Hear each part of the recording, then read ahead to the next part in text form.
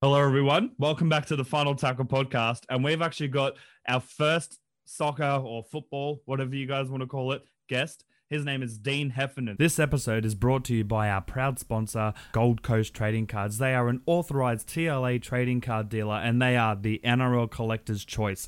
From box breaks to individual cards, they sell thousands of them from the 1960s up until recent 2020s and into the future 2021s coming out next year. Be sure to get all of your NRL trading card needs at Gold Coast Trading Cards, and they ship internationally. Thank you very much for joining us here today. Thanks for having us, CJ. It's good to be here, mate. Nah, for sure. So obviously, let's go with the first question. Your first team was the Mariners when it comes to the A-League. What was it like getting signed to the A-League and being part of, you could say, history in Australia, such as the A-League? Yeah, it was a really exciting time. As you said, it was only 2 years earlier where I was playing in the old NSL as a 21, 22-year-old. It was something that you'd always dreamt of doing, to be a professional footballer. It wasn't quite at that level in the NSL with certain clubs. And I think when we started and had that opportunity to go to Central Coast Mariners, it was an adventure. I'd always lived in the one place at home in the Sutherland Shire, and just to be able to leave, go up to the Central Coast on my own, new group of players. Everyone was in the kind of the same position as well. So it was they'd all sort of come from the NSL sort of thing. Exactly. Everyone had came from the NSL and different areas from around the country and put together this team at the Mariners. And, it was just showed the level of management qualities that Laurie McKinnon had to be able to bring all those players in, and for what we did that season. Yeah, for sure. Well, I mean, personally, as a coastie standpoint, because I was a kid when the Mariners started up, it had a massive impact on the Central Coast. So actually, there was a massive community impact that the Mariners have and had back then and still have, to the point where I was in a class called 7 Heffernan at Narara Valley High School, which was you were the namesake of.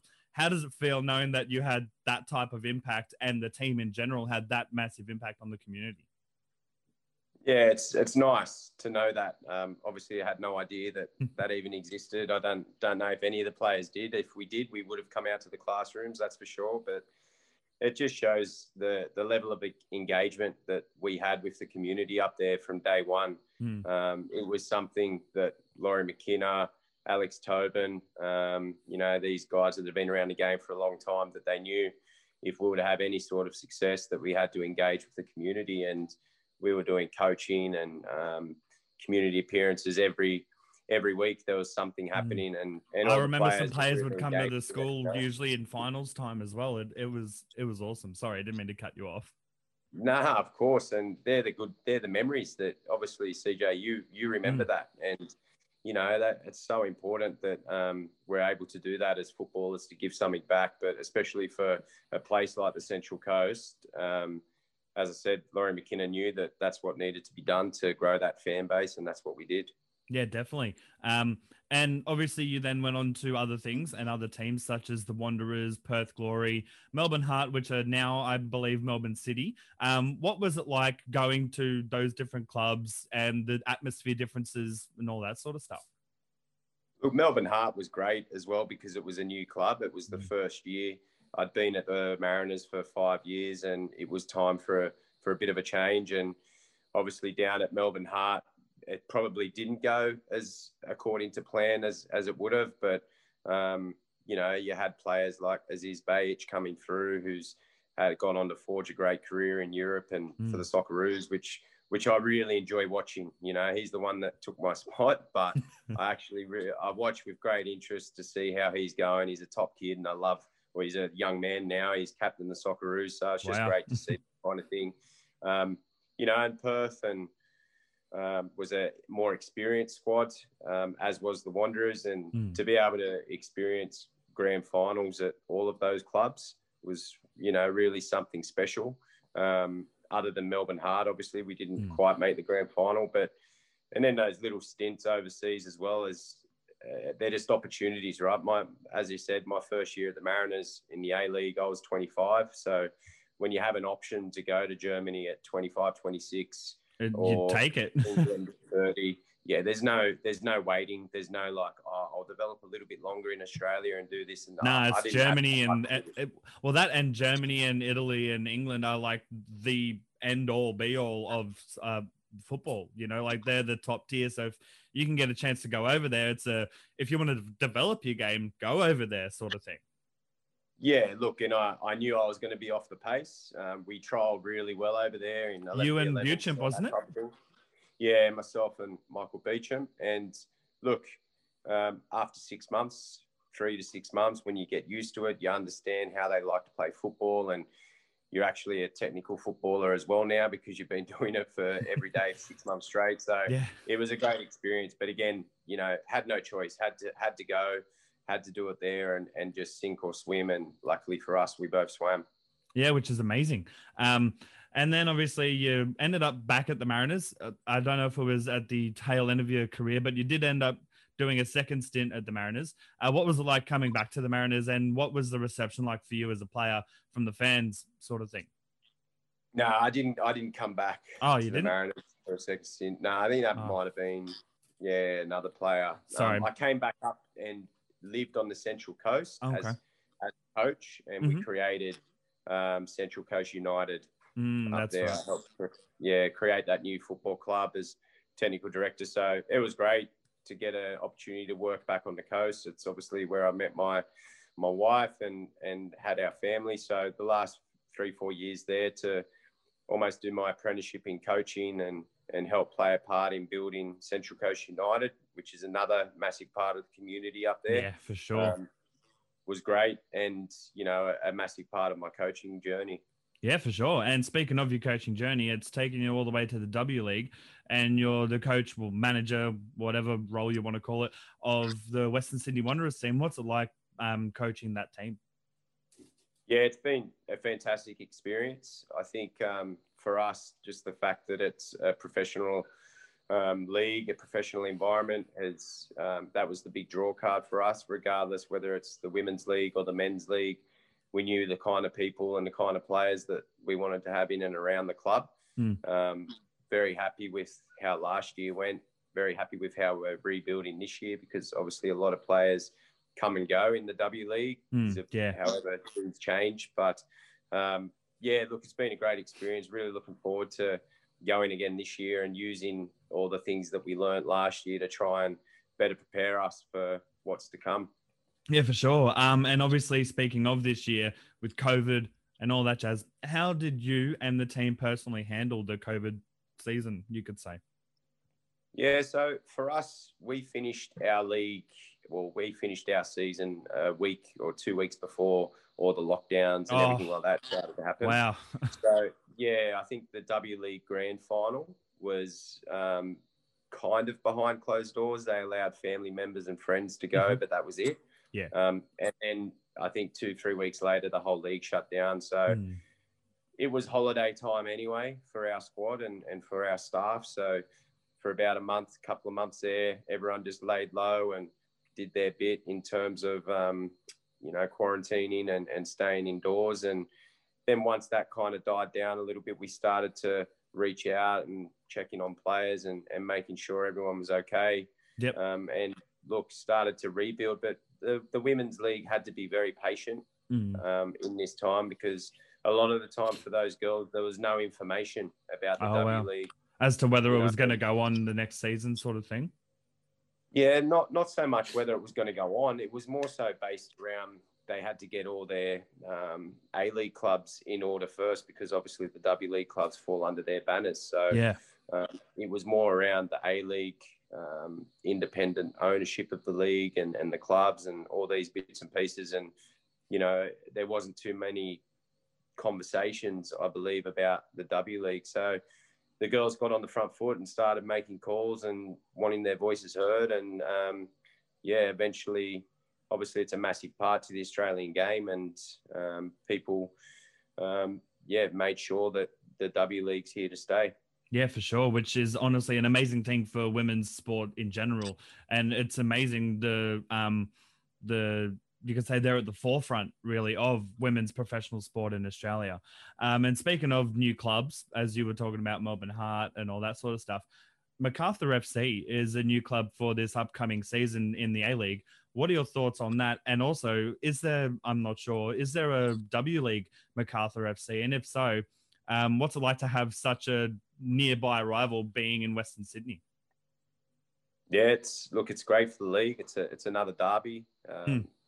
You know, I know with the type of people they've got there already, and Ante Milicic as coach, and Mile Sajovski's there as well. They're really good people in the game, and they know their football. They're building a very good squad, and you need to have that early success as well to be able to engage fans. It's Australia after all. We all love a winner, so it's for sure important. Yeah, you know, so it's important that they've got a good squad, and they certainly have.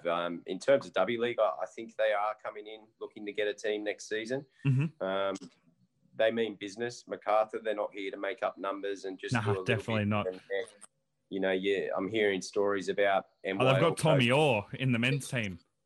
Yeah, you know, Tommy Orr, Mark Milligan, and some other players who are in Europe and some players around Australia. And I think just that alone, plus the infrastructure that they're trying to get in place as well, I feel like, yeah, they mean business, and they're definitely going to be a team that, puts a bit of momentum behind all areas of the club, A-League, sure. W League, and their youth.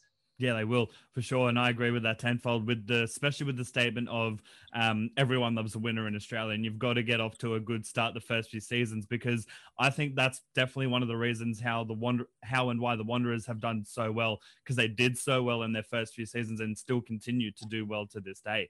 That's not just the A-League, that's the W League and the Youth Academy as well. Now, tangenting off to some fun sort of questions. If there could be a movie made about your life, which actor would you want to play you? Oh, geez. No idea. You've got me there. And do you know what? I used to be a big movie fan during my playing days, but then I had kids, so I don't know if I've actually watched a movie in the last 10 years. Okay. That's what happens as a parent. But look, let's say I was a big fan of the Lethal Weapon movies Indiana Jones. So maybe either Harrison Ford or Mel Gibson, something like that. Yeah, nice. What was your Netflix binge during the lockdown? Or was there a show that you just started watching and loved in general?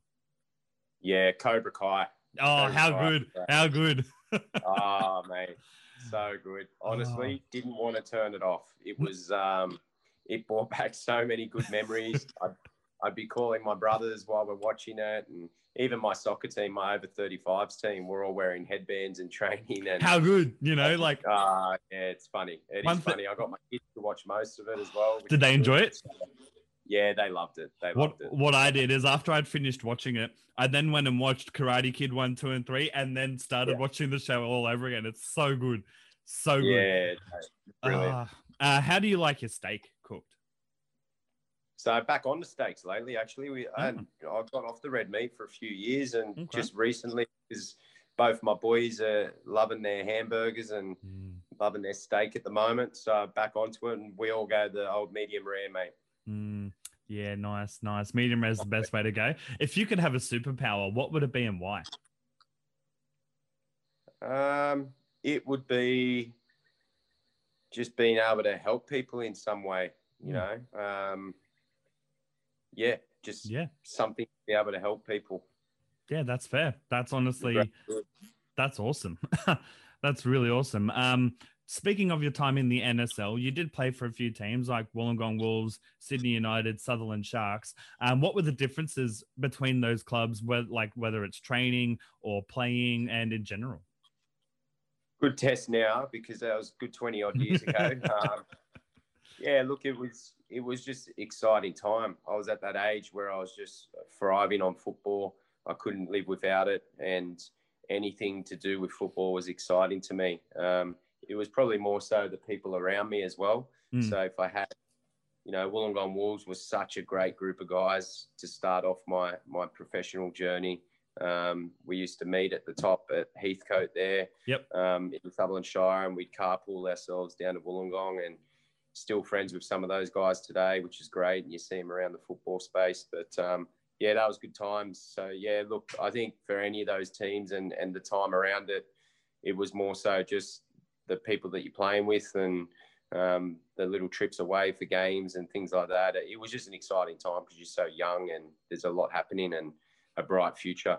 Yeah, no, that's fair. 1 second. Pardon me. No, that's fair, and that sounds awesome. You know, literally prime of your life, loving football, doing nothing but football. That sounds like the dream.